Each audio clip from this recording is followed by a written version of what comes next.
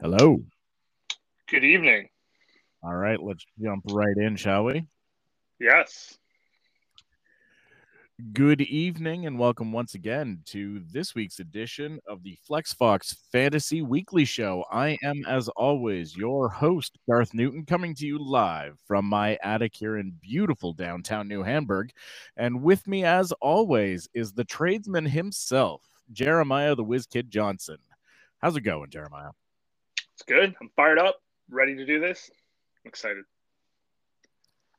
All right then.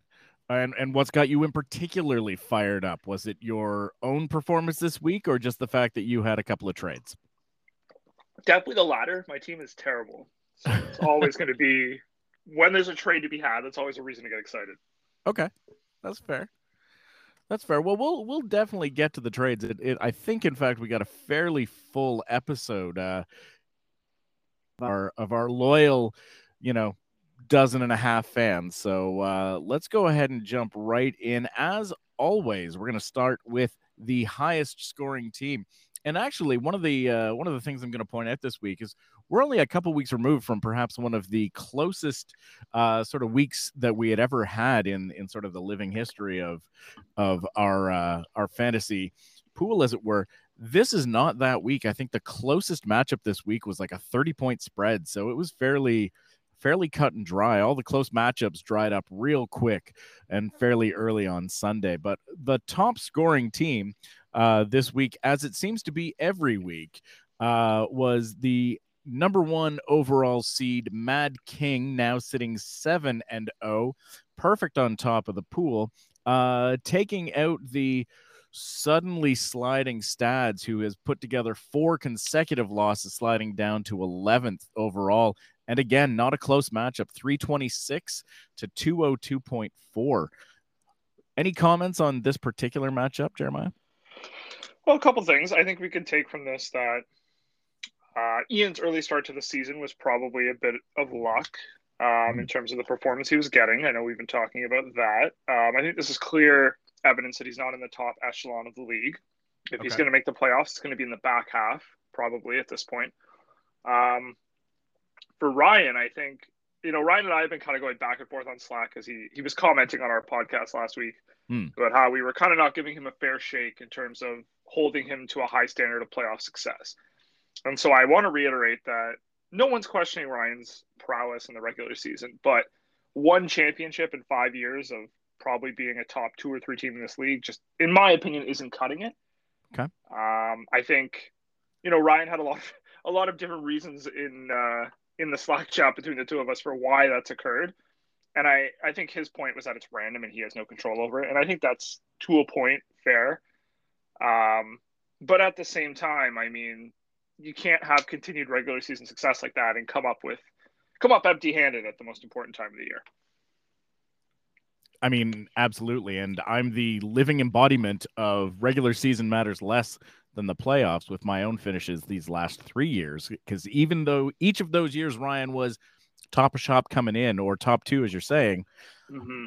my own record is better than his in overall standings, which just goes to show the regular season is only necessary to get you into the top 8. Once you're there, all bets are off.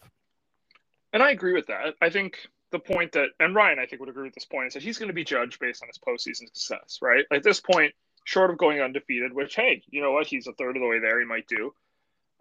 No one's going to care what Ryan's regular season record is. They're going to care what the end result is. And Ryan should care what the end result is, frankly, more than his regular season success. And so I agree with him. There's some randomness to it. There's only so much you can do when your trade deadline is like 5 weeks before the end of the season. Mm-hmm. And I get that. I understand that. But the thing I've never seen Ryan do, and maybe he can, maybe he'll defend himself here, but I've never seen him drop like a surefire keeper in a desperation move to pick up a guy that could push him over the top. And I can't think of a scenario off the top of my head, but I hazard to guess there was a matchup or two where that could have been an effective move, and maybe he just didn't want to do it. So, how bad does he want to win? And for me, I think it's fair to say I don't care what he does for the rest of the season. I want to know where he ends up. All right, fair enough. I'm going to take a slightly different approach around this in particular, because fundamentally speaking, I do think Ryan is going to be the favorite going in. He's probably going to have a tough first round matchup, not because of anything outside of that number 8 team. It's probably going to be a team that has come on in the back half of the season, right? Like it could be a Stads as an example, who, right now look like he's sliding, but if he rips off eight in a row to sort of get back into it, like he could be that 8th team that is just just going out like gangbusters, as opposed to a softer 6 or 7 seed, just due to how the rest of the season is sort of shaken out. But I agree. You having the best regular season record gets you nothing in the playoffs outside of the seeding. And just like the Boston Bruins this year set records, didn't matter. Mm-hmm. Mm-hmm. Didn't matter, right? And Yeah. they're not going to be judged based on, how spectacular their President's Cup is. It's going to be judged on, yes, but where's Stanley? Where is Stanley, Jeremiah? That's the question. Well, and to put a bow on this, like I think the I forgot the saying, the bigger they are, the harder they fall. But I guess, Mm-hmm. you know, if we apply that here, like the Boston Bruins were arguably the greatest regular season team in history, Yep. which made their downfall in the playoffs even more shocking and disappointing. And that's how I Yeah. feel about Ryan's last 5 years, minus his championship. Right. So if he goes out this year again, before I'd say the championship, anything less than a championship appearance is definitely a disappointment. I mean, we'll just have to wait and see. But, everyone's chasing the guy in first. So the biggest target on the back is right now on the back of the Mad King. Stads, however, just to give him a fair shake on this, one of the few weeks where Otani had a big week and Stads didn't get a big win out of it. Yeah, again, I think this is like, and it's easy to highlight this when you're going up against Ryan, but it's a depth problem, right? Mm-hmm. Ryan's got more guys that are putting up 20 or 30 points a week than almost anyone else in the league. And that shows up here, I Yeah. think, and makes the difference. Yep, hard to argue. So I guess we'll just have to wait and see how both of these teams shake out, whether the Mad King can take the overall title at the end, and if Stads will playoffs this season. But one thing we need to cover is the next highest scoring team this week was a bit of a surprise, as we had the Squirtle Squad, who are the 10th ranked team, just making it a family affair and beating his own father, patricide, if you will. Beating the number 8 team, the Stubby Clappers, with a resounding 282.5 to 133.9 for the Clap. This was just a beatdown in kind of an epic way, and everything just seemed to come together just perfectly for the squad, and nothing worked for their father. Thoughts? I'm not surprised, actually. I think I picked them. I'm not 100% sure because I don't keep the picks in my brain afterwards. But the Squirtle Squad, to me, this is what it looks like when it goes right. They got Corey Seager back. That's a big, big part of it. And Alex Bregman coming around is a big part of it. You can't keep him down, I don't think, for an entire season until he finally had a good week. And when you combine those things with strong pitching, Lance Lynn, of all people, being their top scorer, this is what it looks like. On the reverse side of things, I've said this multiple weeks to multiple teams, but when you have 3 relievers as your top 3-point getters, you are in trouble, and that is exactly what happened here. Yeah, it's true. You have been mentioning that for a couple of teams, or at the very least a couple of matchups. But honestly, I believe it's been the Garth McInnes team that has this happen to him the most, which really highlights. Granted, he's got a great bullpen, and it would be a position of strength to trade from. Oh, wait, my Yeah. bad.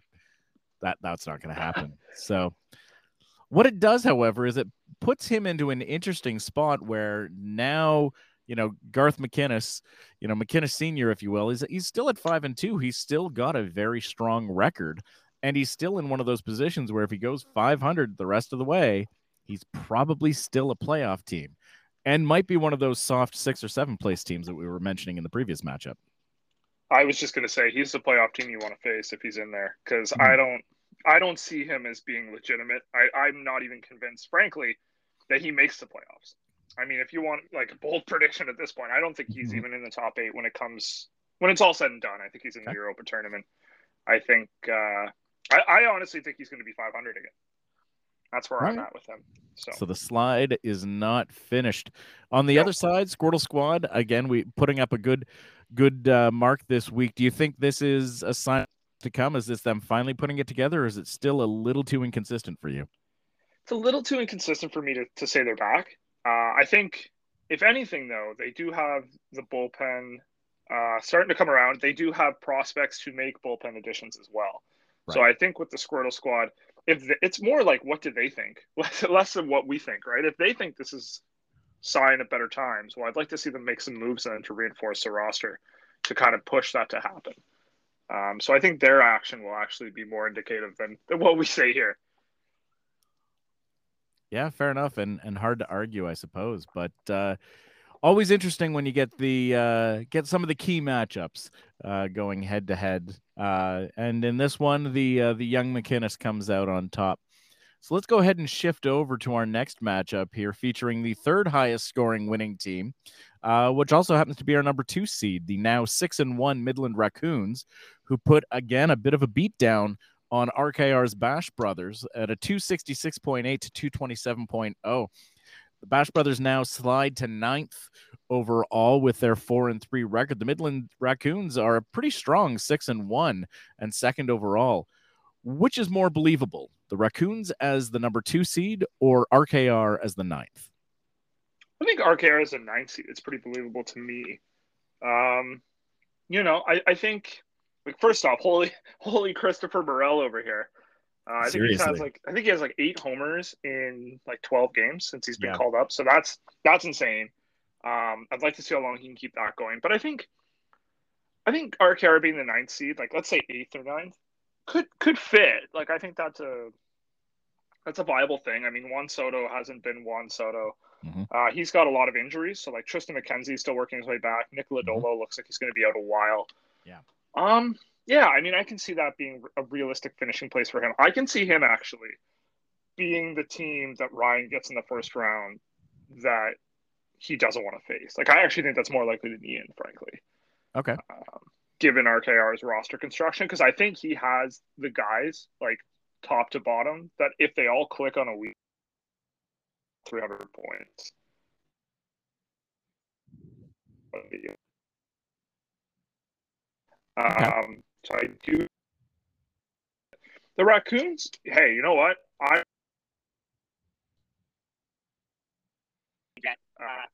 But it's shocking. I mean, would you agree? And I think you might have cut out. Are you still here? Oh. Okay. Yeah, I got you still. still. Can you hear me? Okay. Yeah. So I was just saying, I think like the Raccoons, I don't want to run into parade, but like it's pretty shocking what they're doing. I was asking if you agreed with that take.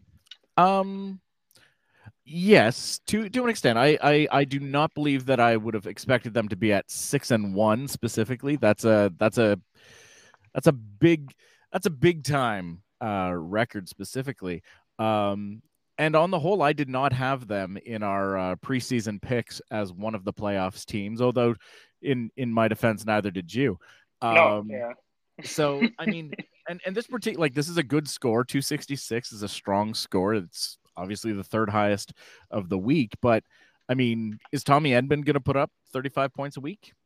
Probably not, right? So this might have been Tommy Edman's 1 week, right? Maybe he has 2 or 3 of these over the course of an entire season, but he's probably not one of those regulars that you're expecting, right? You know, whereas Suarez, Eugenio, that's a fun word to say, Eugenio Suarez, where has he been all year, right? Is this him starting to come on? In which case, yeah, I can see the Raccoons going far. Seiya Suzuki, again, if this is what he's going to be going forward, yeah, this will work. But I don't know. It feels a little soft, but at 6-1, it doesn't matter how soft it feels to me. That's clearly a combination that is working for them this year. Yeah, I mean, I agree with you. I think the thing that comes off as soft is the names of the guys that are on their roster because they don't have a track record, right? Like a lot of these guys this is their breakout season, right? Like a Jared Kelnick. We don't know what Yoshida really is, right, over a full season. Verdugo's never put it together over a full season with power, and he's starting to do that. And on the pitching side of things, their arms have all got good upside, but they've never been healthy together at the same time, right? Right. Like Kershaw, McCullers, Severino. I'm probably leaving guys out, but like those guys have never all been healthy together, so we don't really know what this team looks like. And so if you told me, they're a top three team at the end of the year, I mean, okay, I see them more as like a 4 or 5 seeded team, like a middle playoff, mid tier playoff team, but Mm-hmm. like the ceiling is there for this kind of outcome. It's just we don't know because there's not that track record. Yeah, and I mean, it'll be interesting to see if Bobby Witt Jr. does sort of come on to really like headline this team, right? Like if Bobby Witt Jr. were to start making regular appearances in those top 3 slots over the course of the rest of the season, it becomes a lot more believable to me. Yeah, I mean, I'm not gonna lie to you. I'm a bit worried about Bobby Witt Jr. personally. Ooh, The defense is solid, but I feel like the OBP skills are lacking for me personally, and okay. I am worried that he's not going to make enough quality contact to be an elite player. I saw an article the other day, and they were basically comparing him to, oh gosh, who was it off the top of my head? I'm trying to think. They compared him, I think, in a respect to Byron Buxton and the potential of like the tools being off the charts, but not actually putting it together. And I thought maybe that was a good composition in terms of like he just hasn't shown with the bat that he's elite yet at the major league Okay. level. Um, But yeah, by that same token, I suppose the defense could be as simple as he's still a spring chicken. He's very, very young. And yeah, obviously Buxton took a long time to put it together, but how much of that was just injuries getting in the way all of the time? If Bobby Witt stays healthy, he can probably, in the course of one season, put together as many at bats as it takes Buxton to do two, meaning he will be twice as good as Buxton in half the time. Not all of that math works out, but you see what I'm trying to say here. yeah, yeah. If he's young and he's healthy, experience is a hell of a teacher, and he's getting a lot of hands-on experience right now on, granted, a very, very bad team. But at bats are at bats, and he's still facing, major league pitching night in, night out. Yeah, I mean, it does kind of suck. Like anybody who plays for the Royals is going to have a hard time hitting for power in that stadium, I think. Mm-hmm. So the bat's always going to, I think, always going to be a bit disappointing at home. And we've kind of seen that with other players on that roster, right? Like Pasquantino has a lot of his home runs in away games. Yep. Trying to think of other guys off the top of my head, but like they're just not performing. They weren't performing great when they had a lot of home games, and that's kind of Right. shitty. Yeah, well, let's be honest. Bobby Wood Jr. could be the biggest star on the planet, and no one is watching that game because, good Lord, is it hard to watch Kansas City play these days. You don't like watching Zach Greinke pitch? I used to own Zach Greinke, and I didn't like watching Zach Greinke pitch. I like the grunts. Okay. You know, That's get fair. behind some grunting. That's fair. Well, speaking of grunts, the director put in some overtime work, putting the grunt skill into flex with a pretty big 265.5 to 228.5. Again, another big victory, big margin of victory, I should say. The director director advances to 5-2 and our 4th overall seed. And Flex continues to just sort of waddle around in the bottom of the pool, 17th overall at 1-6-0. Now, we were both all over this in the picks last week, but are you convinced that Aiden is still that top 5 type of a team? I am. I think so. Kevin freaking Gossman over here, leading the way. So again, validating Aiden's moves earlier on in the season. Right. Interesting that he was a top scorer, and yet I believe the Jays lost both of his starts. So that is fun. That is awesome. The Jays are great. Yeah, I mean, not to get sidetracked here. Aiden is a good team. I think he, again, is in that Midland Raccoon tier of a mid-tier playoff team. Somebody who you probably don't want to face. I actually think the Raccoons and Aiden could be headed for a first-round matchup, which would be very interesting. Arenado finally coming around. Another good sign for Aiden. And the pitching. I mean, I was trying to peddle somebody to Aiden the other day, and he was like, I have 7 guys. I went and looked at his roster, and he did actually have 7 guys. Arguably 7 guys. Better than that. One Right. through seven, his worst pitcher is Joe Musgrove, who admittedly is having a bad season, but like put that into context. That's his Sure. number seven pitcher. So crazy to think. Yeah. And for Flex on the reverse side, I mean, we know what Flex is at this point, I think, which is a team that's in still profoundly in re. He's Mm. got some pieces. Which is fair, although it's still nice to see Corbin Carroll putting up a big week and, solid performance by Hunter Brown as well.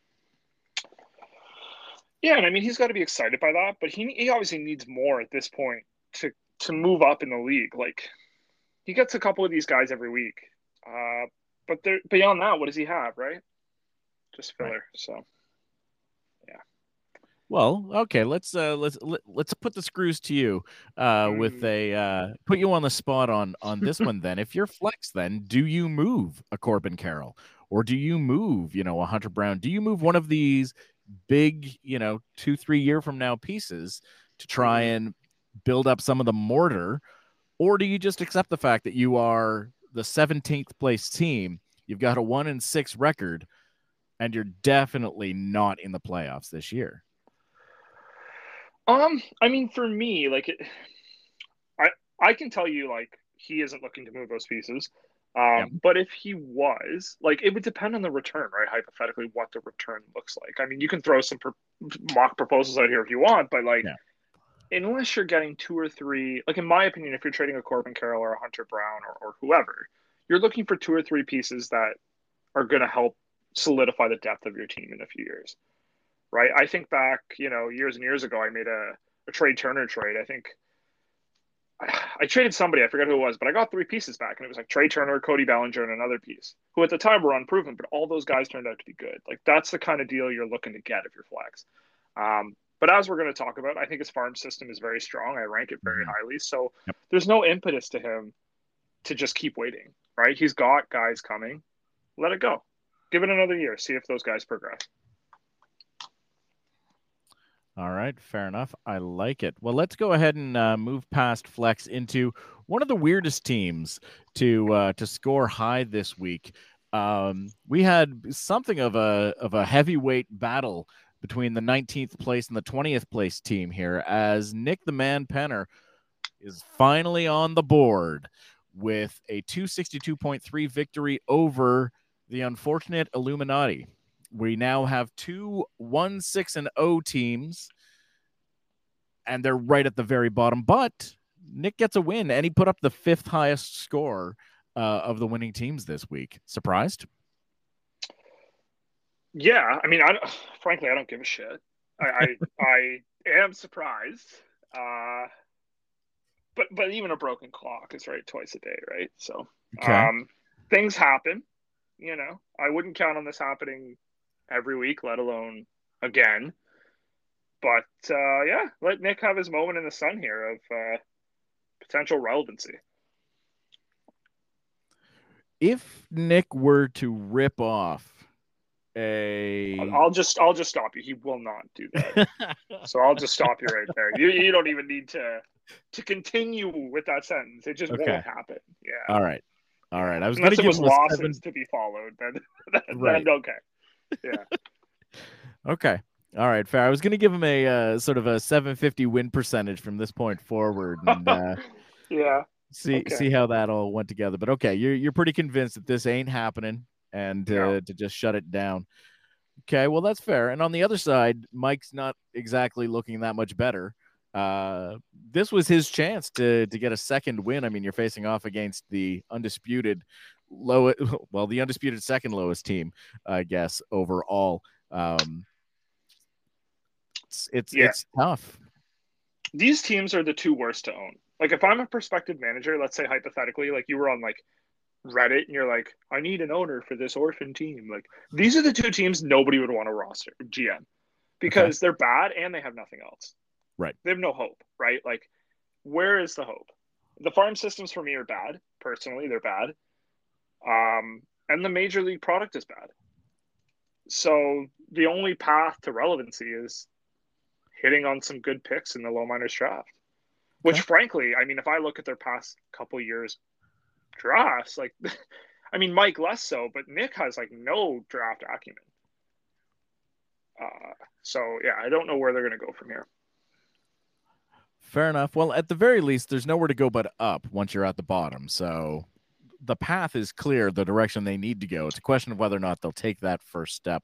But before we move on to the next matchup, I wanted to point out that in the preseason rankings of who we thought would make the playoffs, Jeremiah, you didn't pick Nick. Don't worry. You also didn't pick Kaminsky, so you're fine there as well. But ESPN actually had Nick as the 8th place team overall, which I found very interesting looking back at that. That is interesting. I mean, I'm not very surprised that ESPN's fucking stupid because Okay. everything ESPN does is fucking stupid. I keep thinking back to like Edouard Julien. He wasn't even a player in the database until like a day after he got called up. So Right. ESPN is just fundamentally flawed. Okay. All Yeah. right. Well, you But heard it that's here okay. first. Jeremiah, not a fan of ESPN, which I think also means that he hates their parent company. Jeremiah hates Mickey Mouse. Me and Ron DeSantis are best pals. Ooh, yeah. Maybe don't say that one so loud, depending on the kind of attention you may or may not want. But speaking of attention, let's put the spotlight and shine it on me as the 6th highest winning team score this week. I put down a 253.8, and in doing so, beat Ben and the Star Boys with their 218.4. Now, this was a much, much closer matchup coming into the Sunday where we were within tenths of points of each other before my hitting crew just managed to sort of pull away a little bit. But this makes the Star Boys a 2-5 team and slide to 14th overall. That's definitely not where I had them. And in fact, actually, all three of you, me, and ESPN had Ben as the 4th overall team coming in our preseason playoff picks. So ESPN was wrong about Nick, and we were all wrong about Ben, it would seem. I mean, I'm not gonna lie. I think coming into the year, I think I would have picked your records to actually be reversed, like full on Sure. 5-2 for Ben, 2-5 for you. Yep. Um, yeah, and I mean, you know what? Like Ben is a perplexing case. I think part of it is injuries. I really do believe that. I think, but a lot of it is underperformance as well. It's probably both. Like his Max Fried has been hurt, I think, a lot. Yeah. Jazz Chisholm has been hurt a lot. And Ben doesn't really have, I think we've discussed this in years past for a contender. He doesn't have a ton of depth. He rides about like 7 or 8 like high end stars.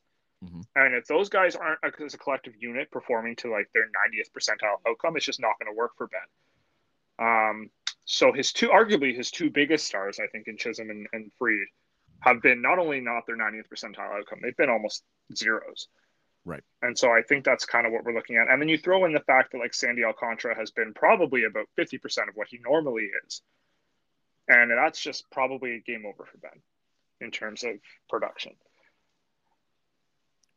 Yeah, I was listening to a different podcast earlier this week, and somebody had basically called out no one has been hurt by the shift rules more than Sandy Alcantara, or Alcantara, I should say.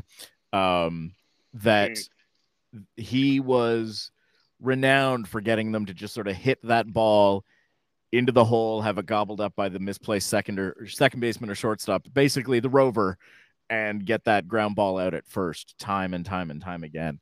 And he's still going to be a workhorse. He's still going to put up a lot of big innings, big inning numbers, but the results are just not what they needed to be. Well, that tracks. I mean, Sandy Alcantara's never really been a strikeout pitcher. Like it's weird. He throws hard, but he doesn't really strike a lot of guys out. It's like less than a K per inning. And he does rely on a lot of ground balls. So that does kind of Yeah. That tracks with me anyway in terms of like maybe he's being hurt by the shift a bit. I also think he's just pitching poorly in combination with that probably. Yeah. But like talking about your team, I mean, I was on baseball Reddit on the weekend on Sunday, just Okay. cruising around, and people were like losing their minds about how shitty Charlie Morton was pitching. And I was like looking at the stat lines for the week, and I'm like, it's not that bad. Like I think people are just like overblown on how bad he is, because he was your top scoring pitcher, and I think Yep. you're riding like gritty veteran performances. right? Zach Eflin, Max Muncy, Charlie Yep. Morton.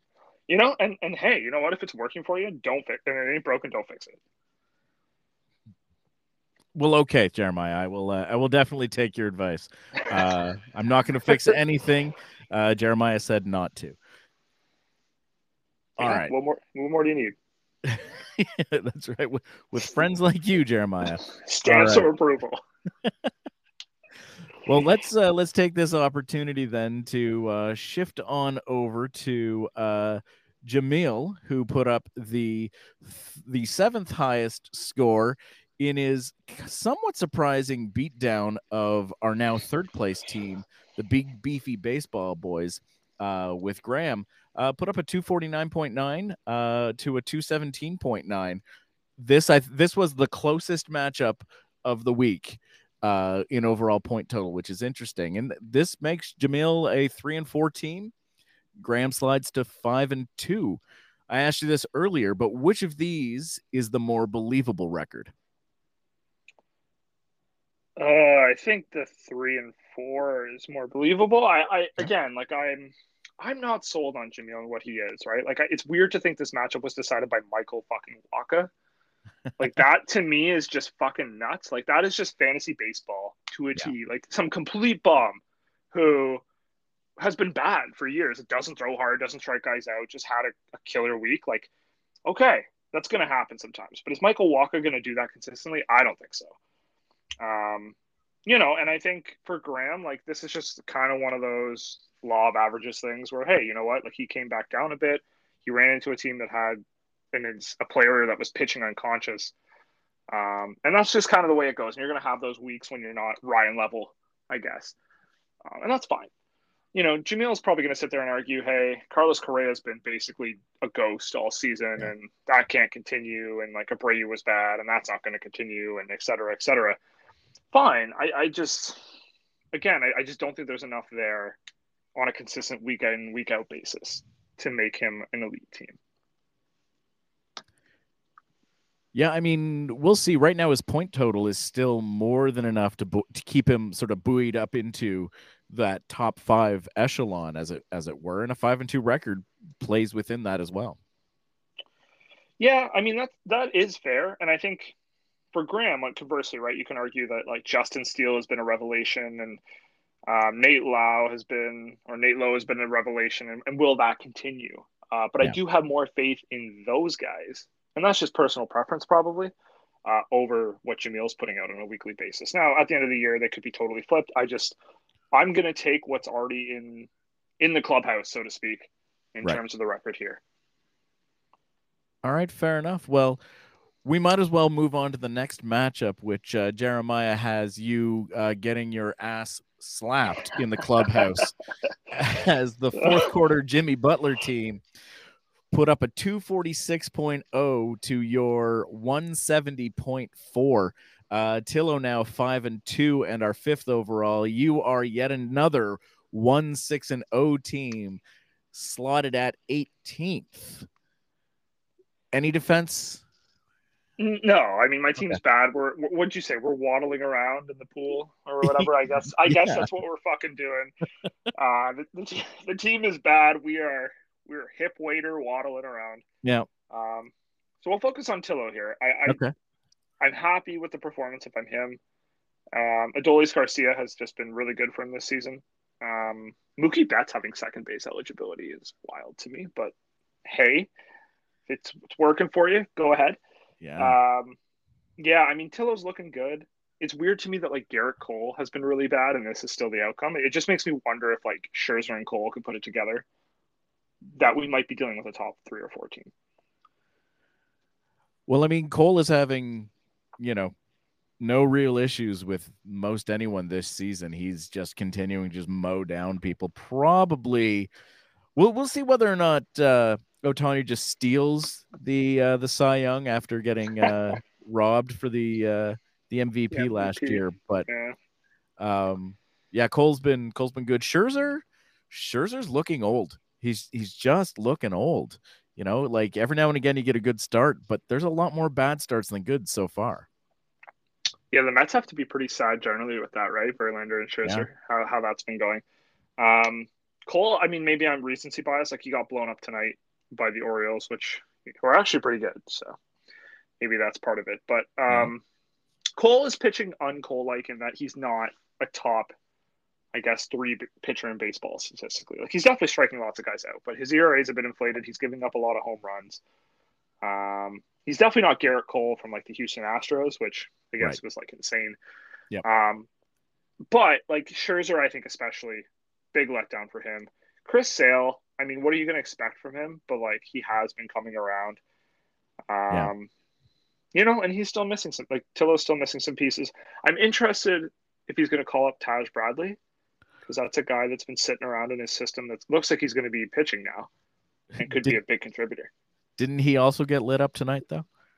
Did he? I don't know. I wasn't watching the Rays game, so I don't know. The Maybe. last time I also missed the start of the game, but the last time I looked, it was 11-1 for the Jays. So Oh, you know what? Yeah, yeah. Well, I watched like 30 seconds of Devlin and Martinez before I turned it off, so I couldn't fucking do it. So yeah, it was. I didn't know he started tonight. So yeah, must got lit up because it was like okay, insane all right. score. Yeah. So yeah, maybe he's getting sent back down.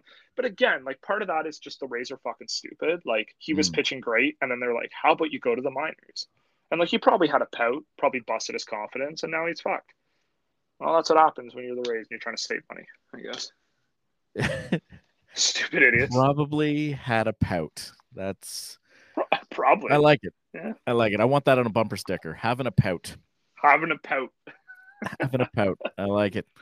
Well, speaking of pouting, let's go ahead and advance to our penultimate matchup here this week. The ninth highest scoring team is actually Chow. Size matters 202 to the pouting penis of 166.1. Chow now a 3-4 team sitting 12th overall. We got penis at 2-5-0 down in the 16th area. Aaron Judge hits baseballs good. Yeah, you got to look the fuck out with Chow's team. Like Aaron Judge, he has two ingredients to success. Chow has like two ingredients to championship level performance, and that is Aaron Judge hitting baseballs like he can, and his elite pitching staff putting up big bullets. He's got one of those things. Aaron Yeah. Judge is coming around, man. Like watch the fuck out. I would not be surprised if he has another MVP level season from here on out. Mm. He's just missing the pitching performance. So unfortunately, Urias is hurt. Yep. Corbin Burns has been kind of bad for Corbin Burns. But if he can get Burns back on track, Nola's already there. Am I missing a third elite pitcher? You'll have to help me out here because I'm not looking at the roster. But Paxton has been very good for him. I know Paxton's been okay. Yep. that. If you can get Urias back in a month or so and get those guys going, like that is the recipe for success for him. Or if Julio gets it going, Right. I think he could be looking very, very strong. So this could be the start of something, I think. So the one sort of concern that I would have if I'm Chow right now, I mean, it's good to get the win, put it in the bag, but Aaron Judge scored more than 1/4 of his team's points this week. You can't rely on a quarter of your points coming and winning on any particular week. I mean, I disagree to an extent. I think a lot last year that was kind of the recipe as well, right? Judge was putting up 50 and 60-point weeks. Now, granted, the point total was higher, but say it was 50 out of 250 or 60 out of 250. I mean, we're looking at still 20% of the points. Yeah. So I don't necessarily take so much issue with that. It's just that the pitching and the other pieces haven't been good enough. Like 200 is not going to win most weeks. It's probably not. So you need more pitching. You need Julio to come around. You need to get up into the 250s to have a good shot most weeks. Yeah, fair enough. And on the other side, I mean, Penis certainly put up some points, I guess. I mean, I don't know. I kind of feel for anybody who's relying on Lane Thomas to be their top point getter. It just feels like you're staring down a loss if that's the case. Well, man, I just looked at this for the first time, but Dalton Varsho had negative 10 points. Uh-huh. That is crazy. That is nuts. He's been struggling. Yeah. He's on the struggle bus for sure. For sure. I saw he was batting 7th tonight. That's not good. Yeah. It's not great. I mean, especially because I don't know if you've been watching any Diamondbacks games, but the ball lately. I think he's on like a 12-game hit streak or something. Been really hitting well. It's not looking great. Not looking great. I mean, as the proud owner of both Christian Walker and Ketel Marte, I have noticed, and it's been nice. Yeah, I mean, we're not even considering like Gabriel Moreno, right? Like, because That's he's not right. playing every day. But like, I don't know. I don't know if we should be letting those two clowns execute any more trades. I don't know about that one. But yeah, the Lane Thomas thing is a cry for help for sure. There it is. A cry for help by Lane Thomas, trying to get off this team to just try and be a glue guy somewhere else. Maybe Lim will just maybe Lim will Well, trade him. You well, know, like just like imagine like in real life you're on the fucking Nationals and then in like fantasy you're on this team. It's like this guy can't catch a break, man. He's just on garbage teams wherever he goes. this is quite the take, and Lane Thomas's parents are disappointed in you. He's disappointed. Maybe. All right. Well, speaking of disappointment, let's go now to the last matchup of last week, the 10th. Sorry, what was that?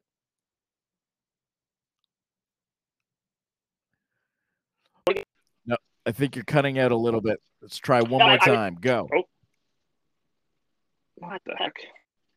Okay. Sorry. I can hear you. All right. Let's get to the last matchup. Our lowest scoring winning team couldn't even crack 200, but Chris's team is now 5-2-0, having taken down the 2-5-0 Ash Moneyballers with a 186.4 to a 138.3. Ash just swimming in the dirt on this one. George Kirby put up about a quarter of his team's points. It just wasn't a very big point total. Yeah, I don't want to talk too much trash on Ash because he's beating me down this week, but I guess he was just resting this week so he could get ready to face me and all the trash I talk on him on a weekly basis. But yeah, I mean, Ash is not very good. Chris gets another chintzy W, which just seems to be Chris's MO. Win matchups like 160 to 130. That's like his best thing.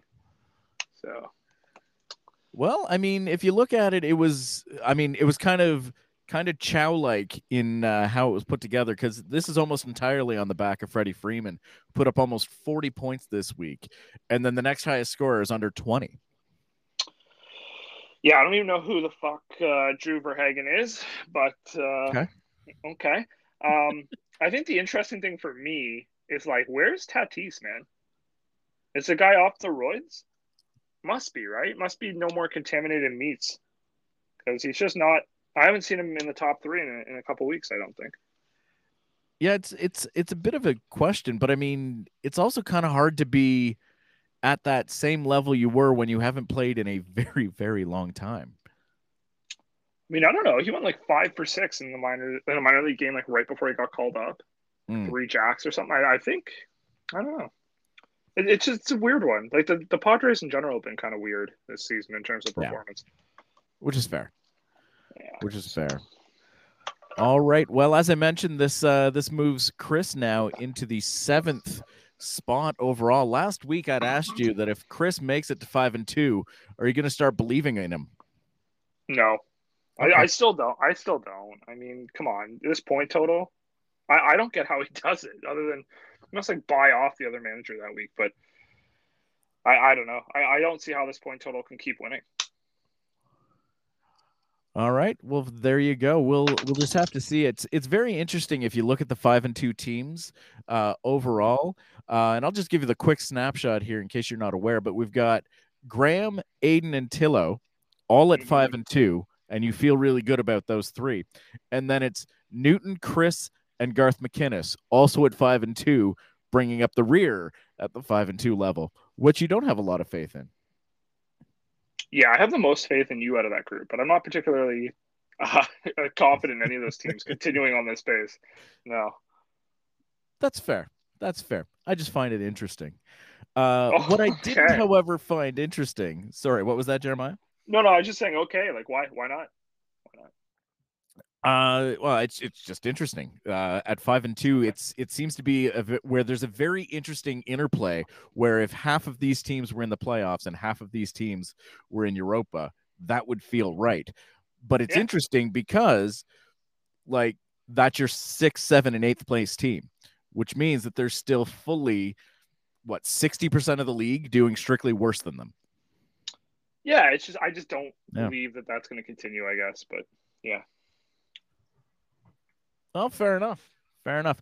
What I didn't find interesting, however, this week, Jeremiah, is the results of our picks, which I always share with you before our show to give you ample time to sort of scribble down some trash talk to throw my way as you need to.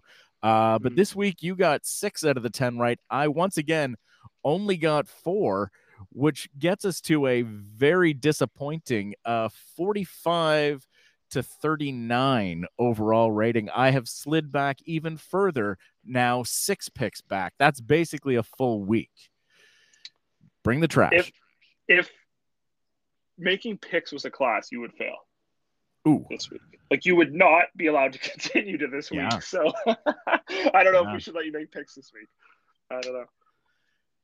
Well, now that all of my confidence is shaken, I can't wait to get to this a little bit later. I didn't have a lot of time this weekend. It was just crazy around the family. But as I was watching some of these matchups just get wider and wider and wider, I started wondering who it is that I have voted incorrectly for the most. And actually, I think the answer ends up being Chris, which is just sort of interesting because I just never pick him to win, and he's got 5 wins. Yeah, I mean, I don't know how we feel about like how we're doing on Nick, but I'm pretty sure I'm 6-1 on picking on Nick. Yeah, you So I'm gonna probably are continue with actually. that. Yeah, Yeah, yeah. So and there's your 6 picks, right? That could yeah, be our could difference. be the difference. Yeah, Could be the yeah. difference.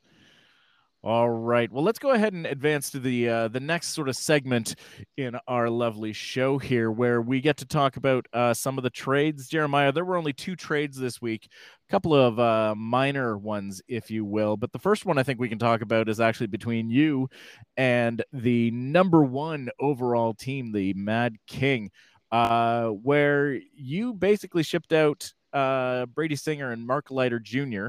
For Brock Stewart and Kumar Rocker. Obviously, there were some picks going back and forth as well, but your trade, your thoughts.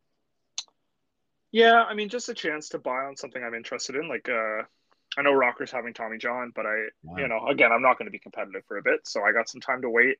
Kind of like Cavalli when you acquired him. Yep. Probably you're trying to buy low, hoping you hit on him when he comes back.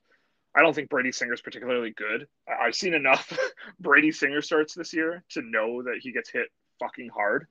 So, yeah, I mean, I don't have a ton of faith in what he is going forward. And Mark Leiter doesn't again throw particularly hard, but has had a good season. But I'm just trying to sell those assets before they lose whatever tiny value they have left. Which is interesting.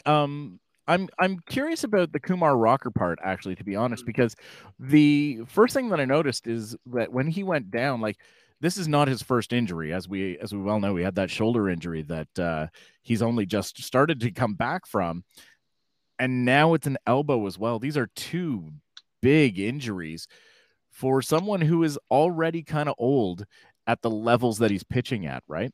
I know Yeah. you compare him to Cade Cavalli, and I think that's a fair comparison because it's in much the same way. But Cade Cavalli went down pitching in AAA, Mm-hmm. whereas Kumar Rocker is still in, I want to say, low A. He might be high A now, but Yeah.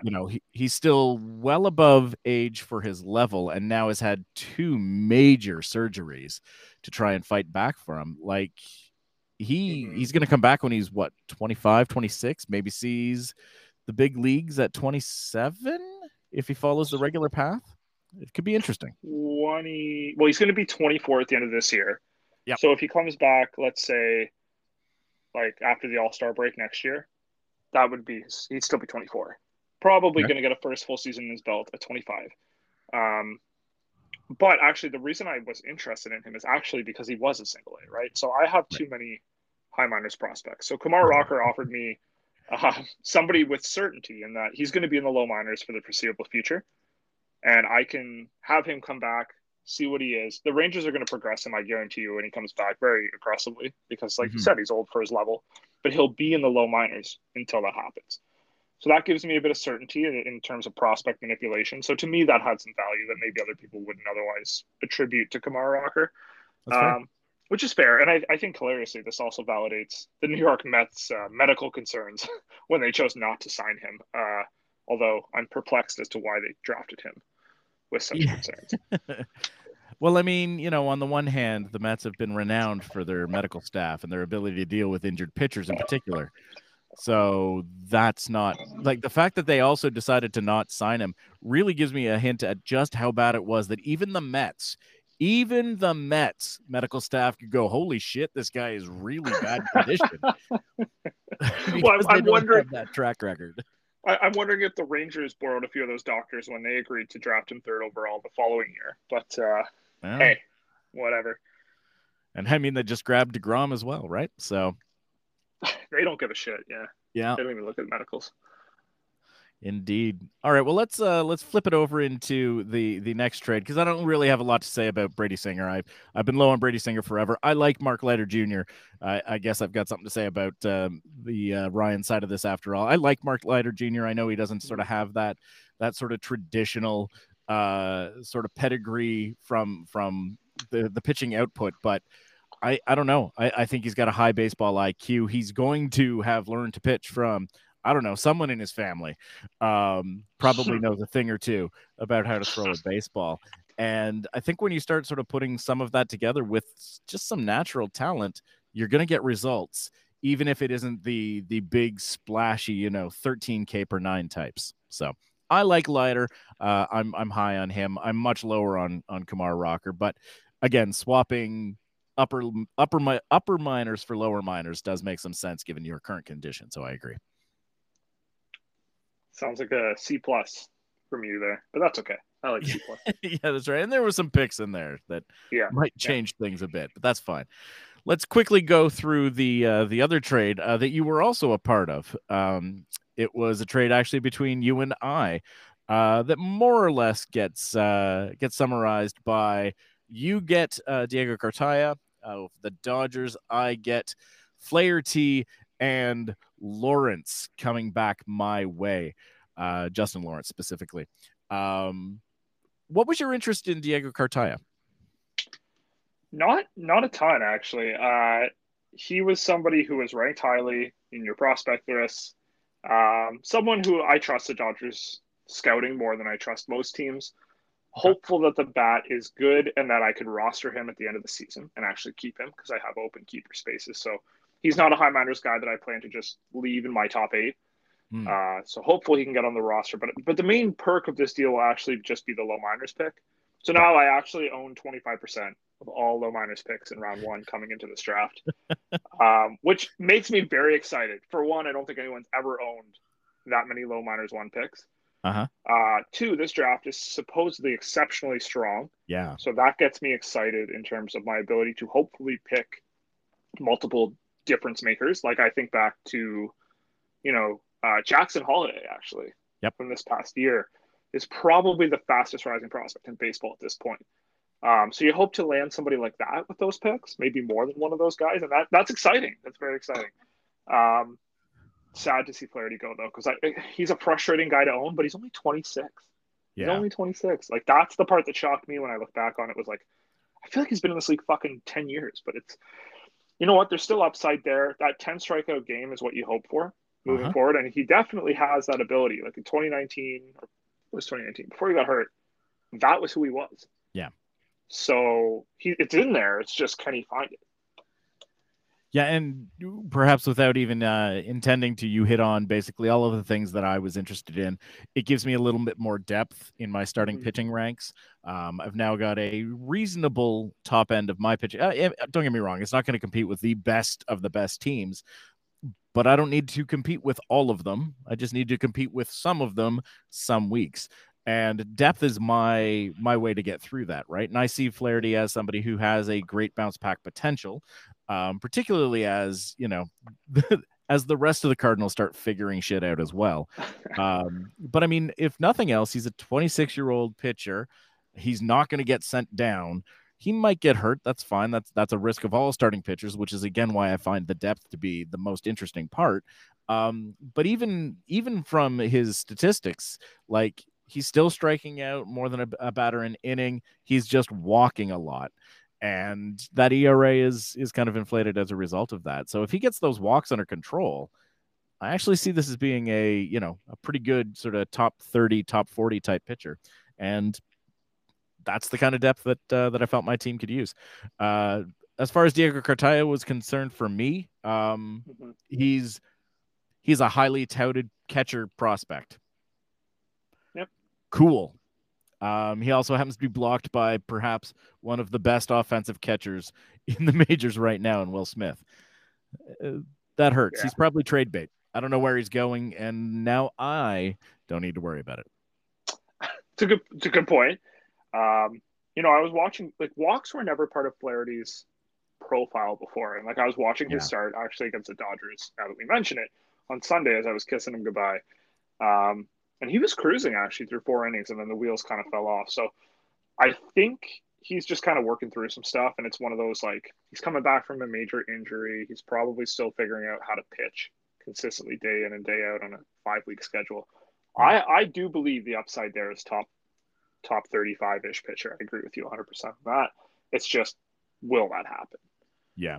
Well, the other interesting aspect is that he's already faced the Dodgers twice this year, and he got lit up in both of them.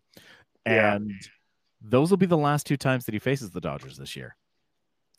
As a Central Division team, he has now faced the NL West those two times. There might be one more series. I'd have to dig to see if whether or not that was where sort of the extra series ended up coming from. But he's bad against the Dodgers. So let's not play the Dodgers anymore and see how that goes. Point. That's a good point. Upside, I think, All right. for sure. Yeah. I mean, I hope so, or otherwise, I'm going to lose this trade. That's just how that works. All right. Well, Jeremiah, let's keep this banter going. Let's advance into your article.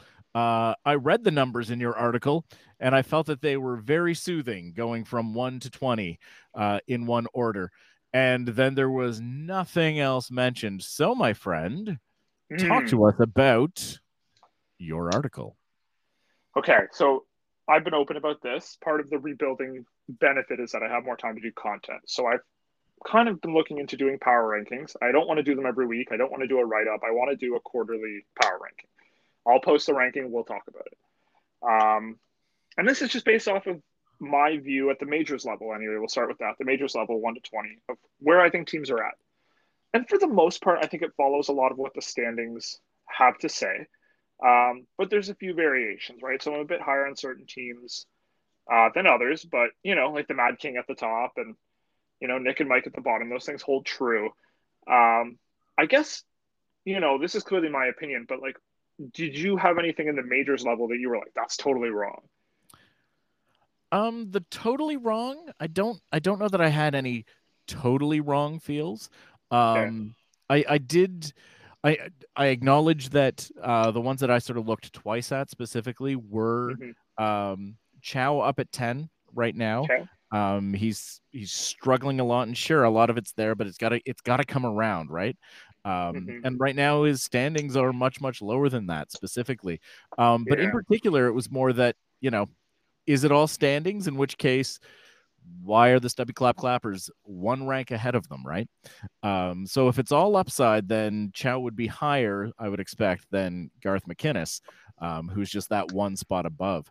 And then in that same area, the part that sort of surprised me, I think, the most was seeing RKR up at 4 overall, being a big leap up, both in, I would argue, your thoughts on how he basically on how the team is put together right now, but also in how the results have shown through. Yeah, I mean, I'm really perplexed by that team. That's probably why the ranking is what it is. I think how I ranked the majors teams was how I saw the potential, right? Okay. So I tried to weight potential, say like 60-65%, and then like where they're actually at in the standings, about 30 or 40%. And I tried to balance those two things because I do think the standings as they're currently constructed are wrong in a lot of areas. Like we've talked Okay. about this already. But like the Garth McKinnises of the world, Right. yourself to a degree, and I'm Sure. leaving that other team out that's 5-2, that Chris. I Yeah. don't believe in these teams, right? So Right. who's going to take their spot, right? Who's going to move up if those guys are moving down? Well, to me, RKR is a 5-2 team or a 4-3 team. I'm listening to the record here, but RKR is a team that I very much believe in, top to bottom, just because the pieces are all solid, right? And so the potential of those things hit to me is a top 5 team. And that's where I rank it. Chow's getting a bit of credit for being a championship team many, many years in a row. But I also think, like, again, if his pieces come together, the potential is there for him to be a playoff team. And so I ranked him accordingly. Did I give him maybe too much benefit of the doubt? Perhaps, because he's not in the 10th spot currently in the rankings, but he's not far off. Right. Okay, fair enough. Well, let's go ahead and look down at the bottom part of this because Mm-hmm. you've got yourself at number 16, despite at this point still having a top 10 overall point total on the season specifically. That seems to be a fairly big departure. I think I'm a Vase team at this point. Like I'm selling off a lot of pieces. Okay. So I think the point total is going to start cratering. I don't think that's going to continue because that point total is based off of weeks where I had guys that aren't even on the roster anymore. Right. So I think that point total is going to kind of regress back to maybe like 15th. And then if that's the case, am I really that good of a team? Probably not. Right. I'm probably in the basis here, frankly. So I rank myself that way. Okay. And then right beside you is a 5-2 team in Chris, who you've said before you don't have a lot of faith in. No, I don't. Yeah, I just think by the end of the year, Chris is going to be bottom end Europa. And I guess I didn't rank him bottom end Europa in theory. But I do think like if I had to pick 4 teams, like I guess Flex, Mike, myself, and Nick, but like Chris is right there for how bad I think his team actually is. All right, fair enough. Well, then let's go ahead and shift over a column and we can start looking at your assessment of the farm system rankings. And I'm going to stay in the sort of that same area because it just so happens that you've got yourself and Flex labeled as the number 1 and the number 2 overall farm system.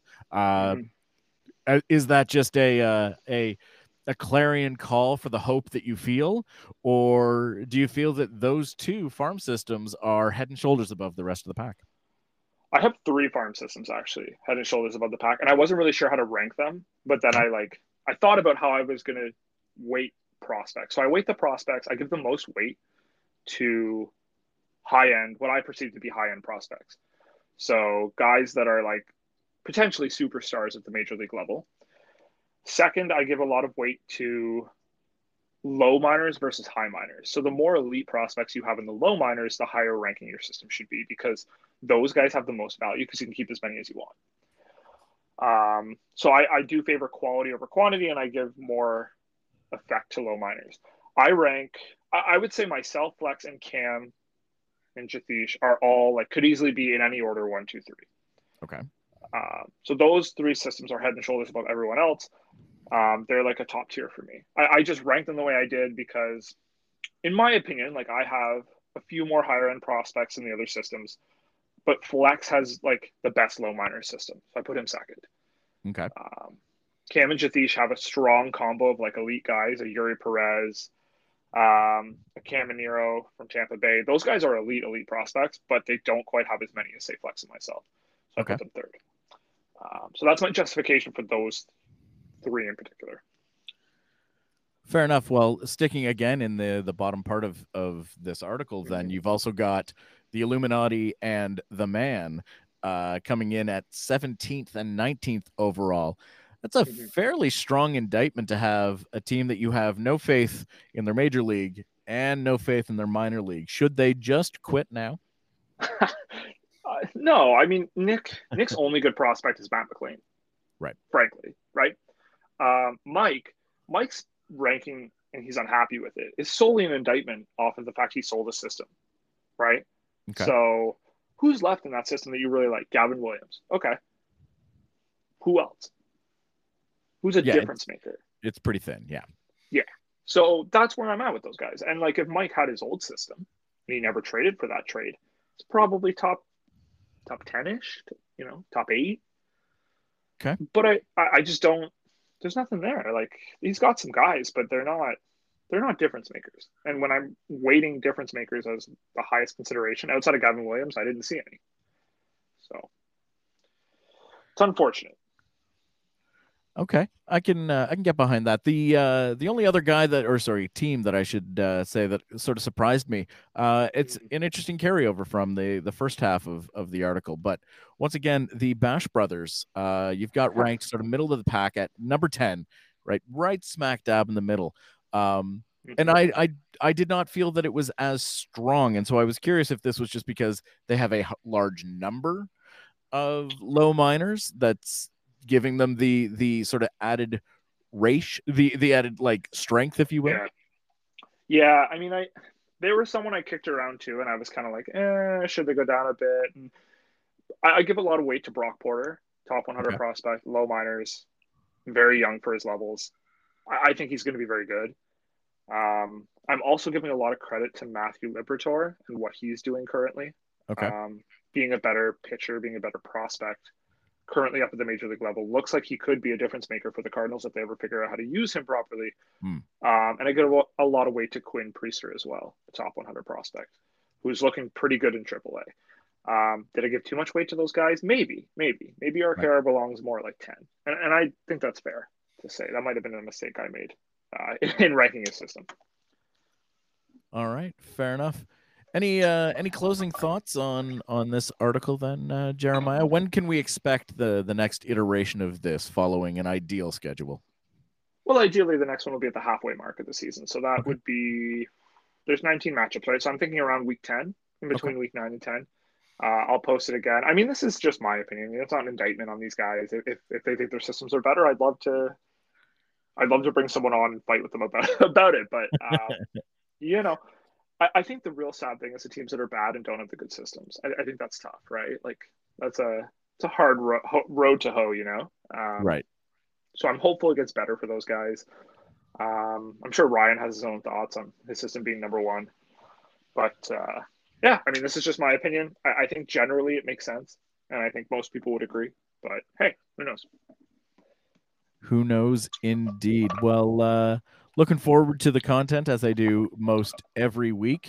It would be nice if somebody not named Jeremiah would write something at some point in time, but hey, beggars can't be choosers, and I guess we're all just begging now.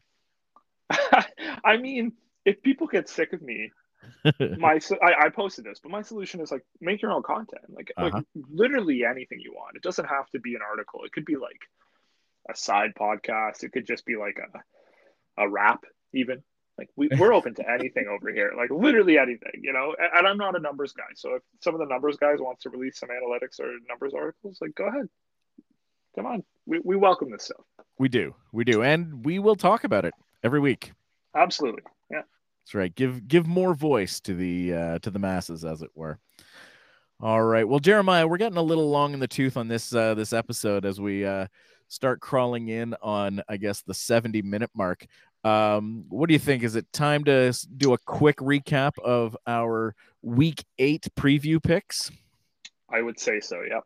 All right. Well, we're going to try something a little bit different. We discussed ahead of time, both of us expecting this to be a little bit of a longer episode. And so I'm going to quickly run down the picks that we are both on the same side for, just because I don't think there's any discussion needed. But you let me know if any of these are the picks that you want to swap or switch your pick for. But we're both on Newton, Ben, Chow, Flex, Aiden, and Tillo to come out with wins this week. Anything in there that's got you second guessing? I'm actually not going to use my swap this week. I want to give you the fairest chance possible to come back. The fairest chance possible. Okay, well that's wonderful. Thank you for that. That doesn't feel demeaning at all. And with that, let's just go ahead and dive right into the first matchup that we disagree on, and that's actually your matchup.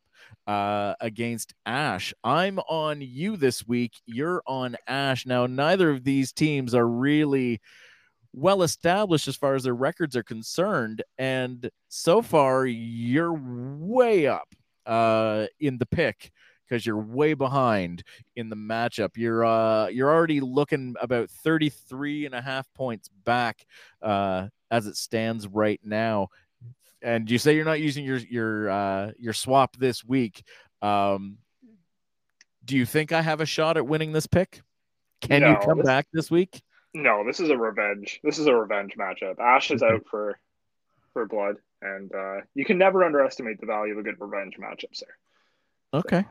yeah, Fair enough. Well, then let's go ahead and jump up to the next one that we disagree on. And that's actually the matchup between the Husan Alliance and the Stubby Clap Clappers specifically. I'm on Jamil, you're on Garth. And once again, you've got a 30-point lead on my pick. yeah. To me, this was as simple as like potentially a two-start Spencer Strider week. Okay. That's a big deal because Jamil doesn't have someone who can go toe to toe with Spencer Strider, in my opinion.